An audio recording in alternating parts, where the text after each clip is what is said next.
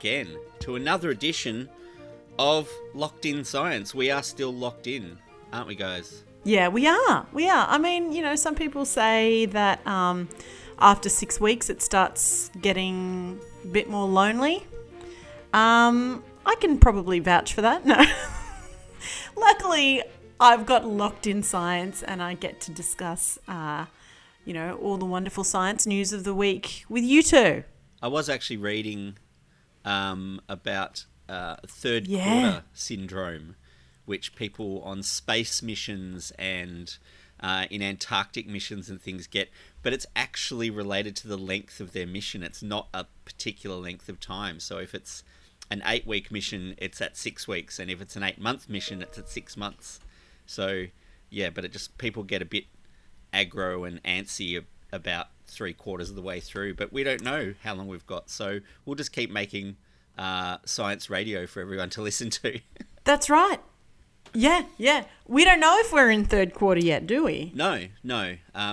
There's been some positive signs, but we don't really know. And it, depending where people are, their state governments are making different decisions about things. But at this point, we are still making science radio from our very own homes so that you can listen to it in your homes. And on the show this week, Claire, what have you got for us? Well, we've heard a lot about one particular bad microbe, the SARS-CoV-2 microbe, obviously for the last, and it's been, daily updates for, I can't even remember how long. But what I've been thinking about recently is how that is going to change our relationship with all the other microbes in the world. What's going to happen at the other end of this? And are we going to come out, more microbe averse and using more disinfectants and that sort of thing? Or are things going to go back to normal? So I'm going to be taking a look at, really some microbes that we are still using as hobbies. I think you can probably think of a few people who might have been on social media who are using maybe microbes to create beer or bread. So I'm going to be taking a look at that this week and how it relates to the good and the bad of the microbe world. The good, the bad, and the ugly of the microbes. Yeah, a little bit. Yeah, great. And Chris?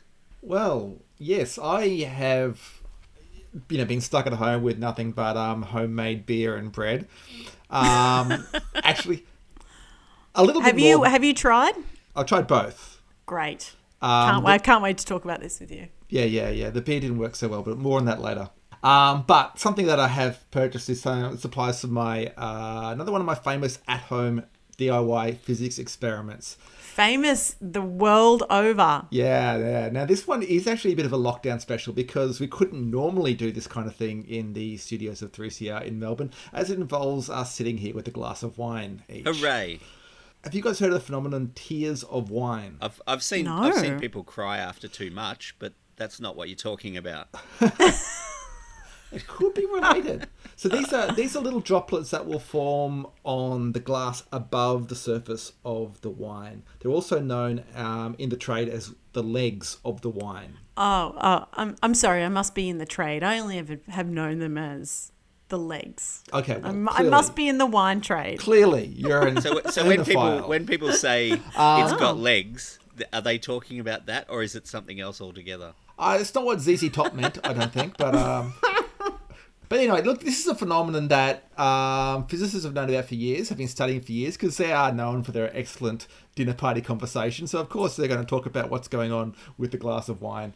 But there was a new paper published in March this year that gave some further insights into how these tears of wine form. So I'm going to be looking at that. And you're welcome to play along at home. However, I think if you are one of our school student listeners, maybe ask your parents before raiding their liquor cabinet. Great. Yeah. So we've got fermentation and fermented products all the time on Locked in Science this week. So stay tuned.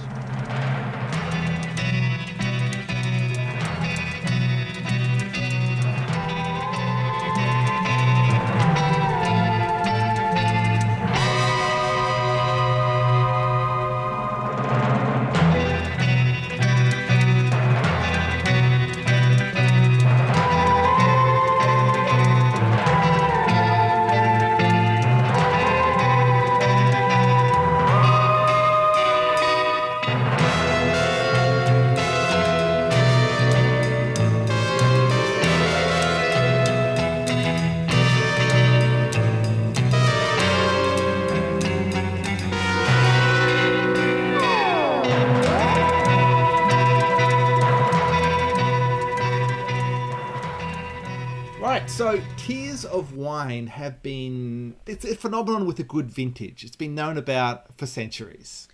Now, what is it, though, In fact, Chris? Can you clearly explain what you're talking about here?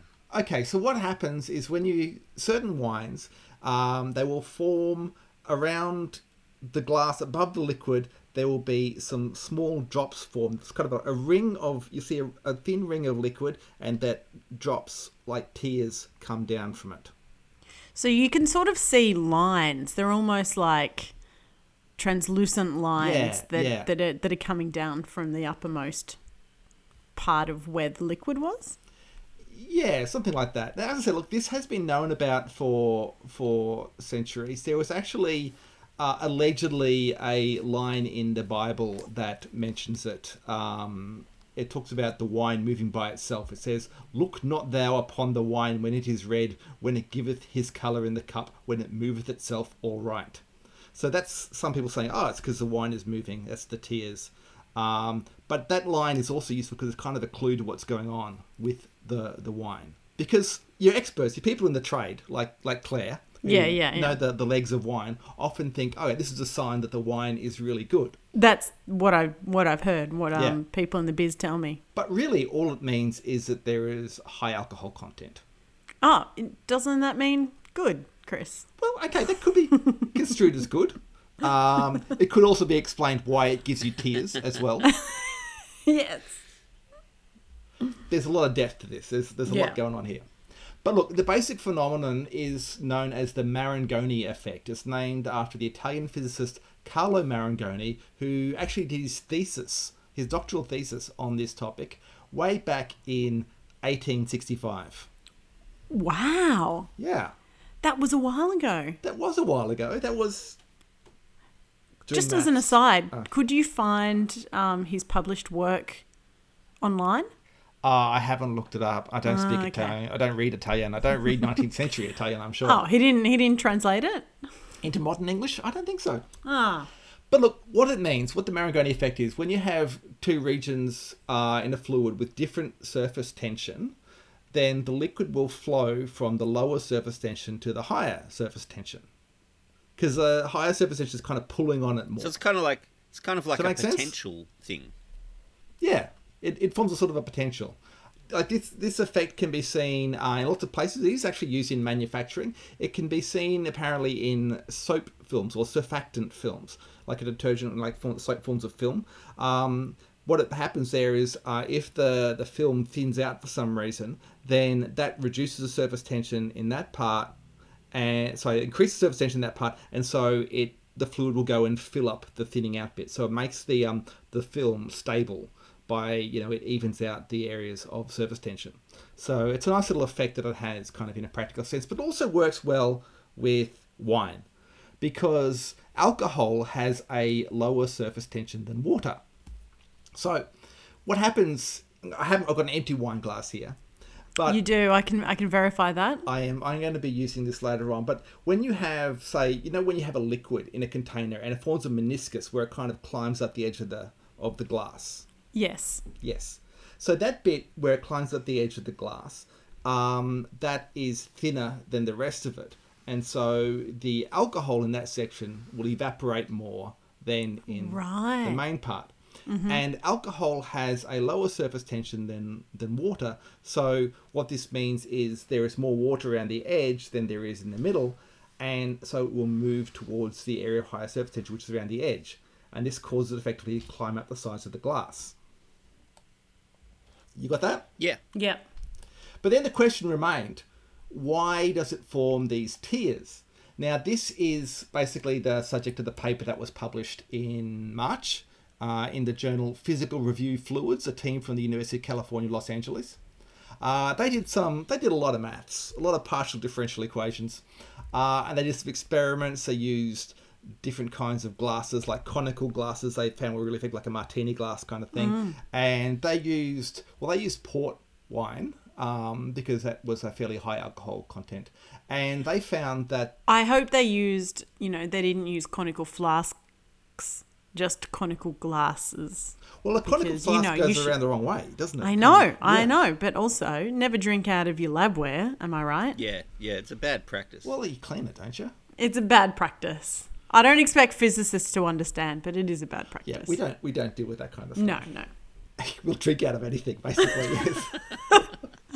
So what they found happens is that, and we're gonna try and repeat this in a bit, because they said, they gave instructions for how to repeat this phenomenon at the dinner table, is the way they put it. Basically the wine travels up the glass in a wave. It's specifically what they call a reverse undercompressive shock wave. Undercompressive. Undercompressive. So It sounds a bit underimpressive. a compressive wave basically is when you have the stuff in. You have a wavefront. The stuff in the bulk of the wave, behind the wavefront, is moving faster than the stuff in front. And so that's kind of pushing forward like that. Right? Right, yep. And undercompressive, in this situation, essentially the stuff behind the wavefront is moving slower than the wavefront. And so it kind of thins out. So you actually get this, that's why you get this kind of band moving up the glass, because it's thinning out behind the wavefront. Right. They're waves you don't want to surf at the beach, right? No, that would probably, do you some damage, I reckon. Yeah, you would kind of end up dumped into the sand or something like that. So one of the characteristics of a reverse undercompressive shockwave, as you probably realise, is that if any perturbations or imperfections will go through the wave instead of being carried along with it. So these imperfections become the tears that then drip down from the wavefront. Okay, Right. so we're going to try and repeat this. I hope you've got your wine at the ready. I am going to actually... I'm actually At the going to ready. use... Good, thank you. Claire, I can see you've got a nice glass there. Nice glass of red Yep. Shiraz. I'm actually going to use some brandy, sorry, because this has like 37% alcohol. If this doesn't work, nothing will. Now, so the instructions, I didn't give you instructions before we started this, so I can see you've already broken it. They say to pour a bit of the wine into the glass and then put a lid on it. The reason you put the lid on it is, and this may not be a problem for you, Claire, is to stop it evaporating too much, because what you do, first of all, you try to have to wet the glass. So you swirl it around so that the glass is actually wet, because the wave works better when it's wet than when it's dry. Swirling. Yep. And then you let it sit for a bit. Okay. Sitting. Okay. It is for a now few sitting. seconds. Now, I can't say this is always going to 100% work, but we're going to try it. And then the idea is if you take the lid off, or at least in my situation, then what you'll find is that you will have, the evaporation will start and you'll get your tears. Now, with my sherry, I'm going to hold that up to the camera. I don't know if you guys can see that. No, you. Oh yeah, a little. Yeah. You can see the tears running down from a ridge, like a circle that's around the top of the wine. Yes. Yeah, like a high watermark You can almost. see all this, yeah, it's a high watermark. Yeah. How's yours going, Claire? Yep. I've got some tears and a high watermark. Excellent. What alcohol concentration do you know on your wine? 15. 15. That should be good enough, yeah. Excellent. Stu, did you get anything there going on with yours? Yeah, a little bit, but I think mine's only about 12%. Like I said, this is kind of used by people to say, measure the quality of wine, allegedly. Essentially, it's measuring, like I said, just the alcohol content. If you think that's a good quality wine is high alcohol, then good on you. If that's what you're looking for, it is a way to test the alcohol content. But essentially, it's something you can try at home if you're home bored and all you've got is wine. Well, you probably don't have much of a problem, but here's something you can do with it just in case.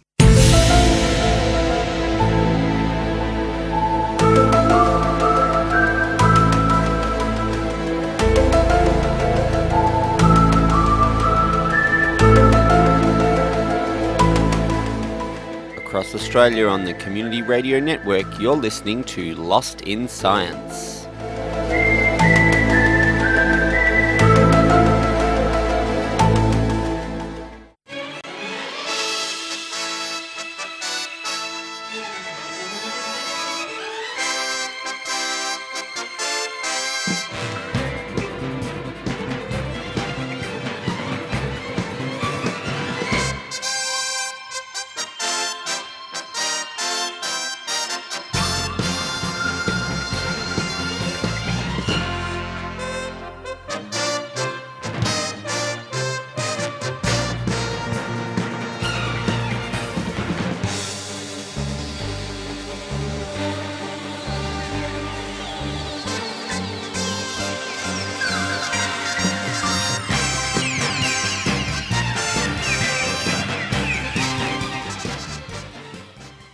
So the bad microbes seem to be getting all the attention right now. Well, one virus in particular does. But yes, Chris. Are viruses microbes? I've still been wondering. That is a good question, and I couldn't get total clarity on that. Some journals said that they were microbes. They're not microorganisms because they're not technically alive, but they are microbes. And others said, well, because they're not technically alive, they're not microbes because microbes is just short for microorganisms. So it seems to be a bit of a split on that. I'm going to use the word microbe as just something that is small. Quite small. Understanding of where viruses fit is that they are reduced versions of what used to be something like bacteria way back early on, and they've lost a lot of their functionality. Like, do you remember when we did the story about the smallest animal, and the smallest animal turns out to be a tiny little parasite? It's lost a lot of function, and all that's left is the parasitic part of the animal that feeds off another animal. Viruses are kind of like parasitic microbes that don't have all of the functions of other microbes. So they did originate as microbes, and they've lost a lot of functions that they can't fulfill for themselves anymore. But they still obviously interact with microorganisms as well. Anyway, so I have been thinking about what effect this COVID-19 pandemic will have on our relationship with microbes in general. Will it lead to a world that is much more obsessed with disinfectants and bleaching, antibacterials, or are people going to go back to their normal behaviours pre-COVID-19 pandemic? And what effect will it have on the good symbiotic communities of the microbiome out there? I don't know. What do you guys think?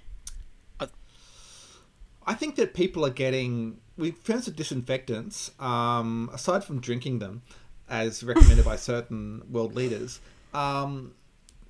people have been getting more hardcore about those. Anyway, gradually. Germophobic, yeah. So I think we'll go back to what we were, is my feeling, but it is already pretty germophobic.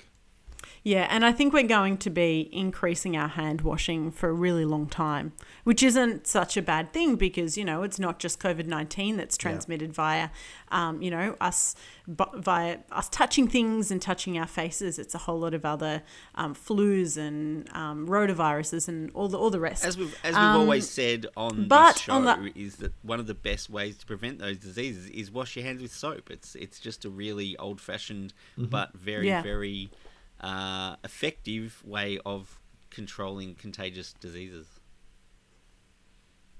So maybe we will be continuing to wash our hands to a greater degree, but on the other microbial hand, so to speak, there is a trend, which I'm sure you've all noticed. It's a huge surge in the number of people using microbes to make food during this isolation period. I am, of course, talking about the sourdough makers and the home brewers and the kombucha brewers, the sauerkraut fermenters, the kimchi. I've got some kimchi, full disclosure there. Yeah, I did, yeah. Is it good? It's not too bad. It's not too bad. Glowing Chris, endorsement. I know it is a glowing endorsement. Well, I think I've probably got a long way to go. Do you make your own vinegar, Claire? Sorry, No, I don't. Do you? It seems really gross. You've got to keep a crock of rotting vegetables in your kitchen while it goes into vinegar. So, sounds a bit yuck to me. But there you go. Yeah. But Chris has been making his homebrew and his bread. Is that right? Yeah, I've been actually doing a bit. I haven't done sourdough bread yet. I've just been doing normal yeast bread, and that's worked okay. I did try a batch of homebrew that something didn't work out. There's a weird taste to it. I mean, I've had success with this before. It's been fine, but there's something wrong with this. A friend got the supplies for me from a store. His batch also turned out bad. I think it might be the yeast that we got. Right. So I want to know what you can tell me about these microbes, because I think they've let me down in this particular instance. That's very interesting. I know home brewing is going gangbusters at the moment. There is a lot of people who are doing a lot of home brewing, and a brewing friend, John, who we've had on this show, he's seen a whole lot of people, you know, their homebrew businesses just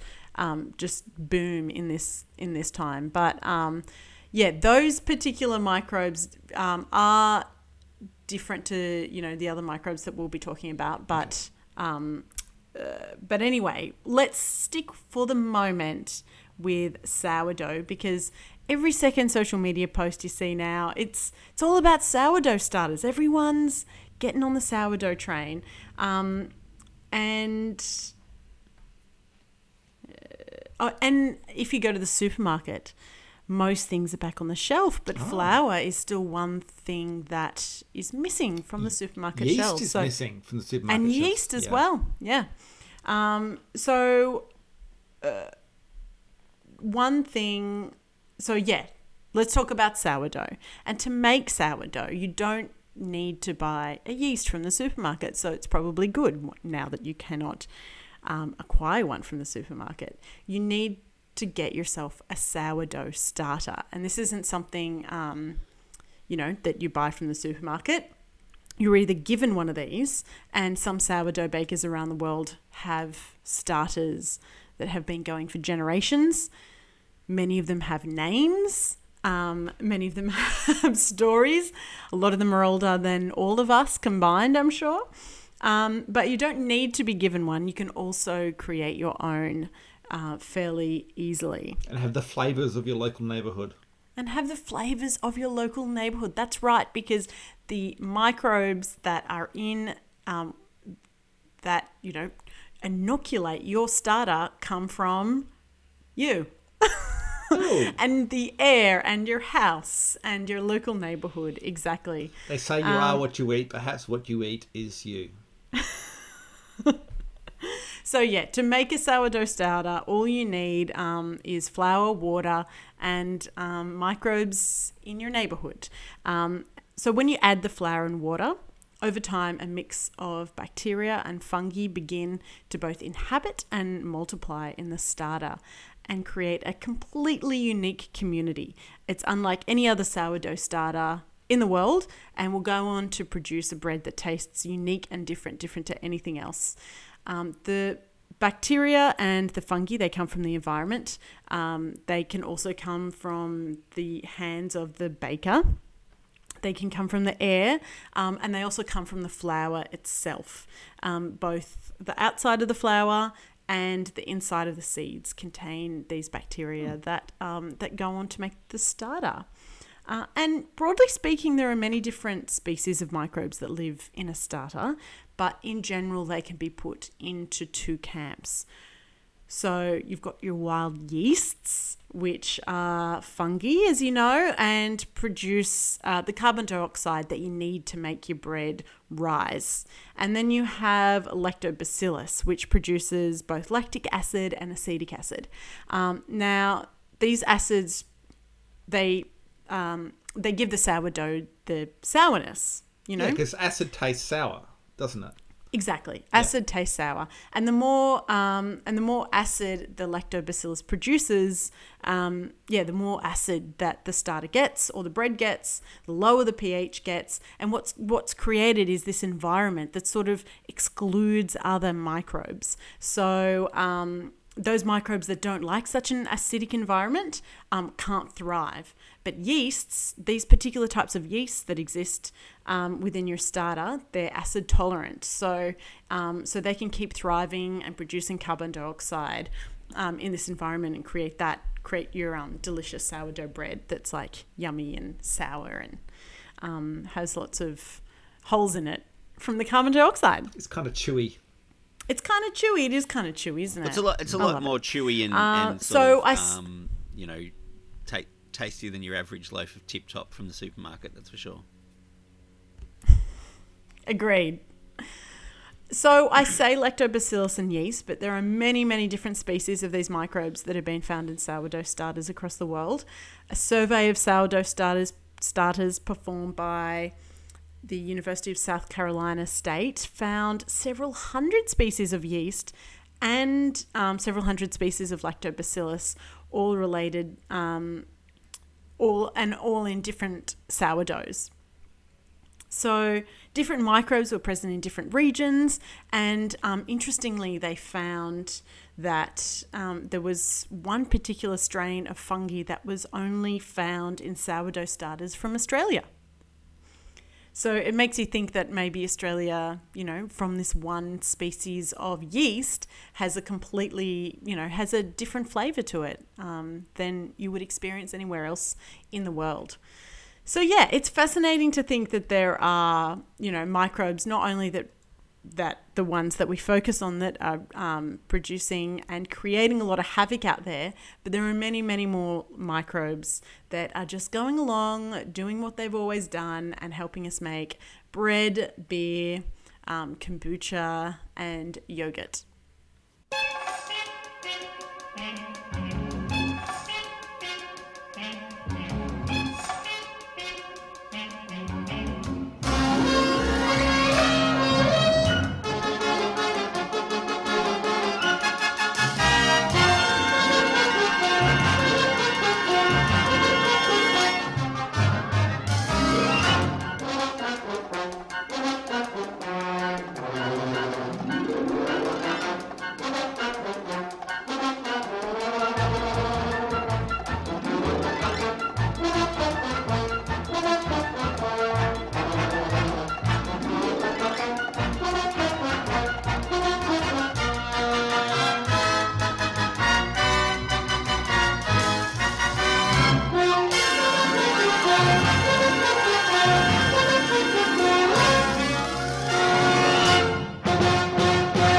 Well, we've run out of time again on Locked in Science.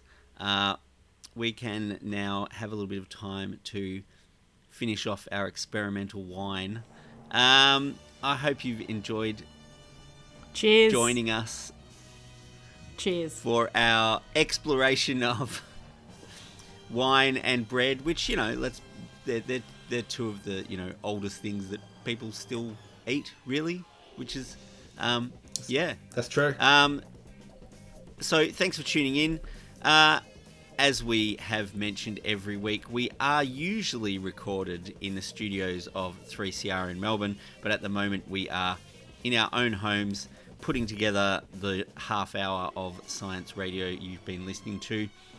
We are broadcast across the country on the Community Radio Network with the financial assistance of the Community Broadcasting Foundation. If you would like to contact us, you can email us. We are lostinsight@gmail.com, or you can find us on Facebook, Lost in Science on 3CR, or you can find us on Twitter, or you can just tune in again next week when Chris, Claire and Stu get locked in science.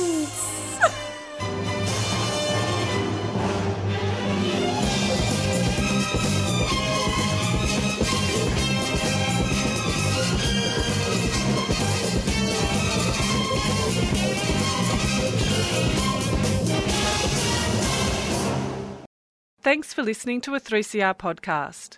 3CR is an independent community radio station based in Melbourne, Australia. We need your financial support to keep going. Go to www.3cr.org.au for more information and to donate online.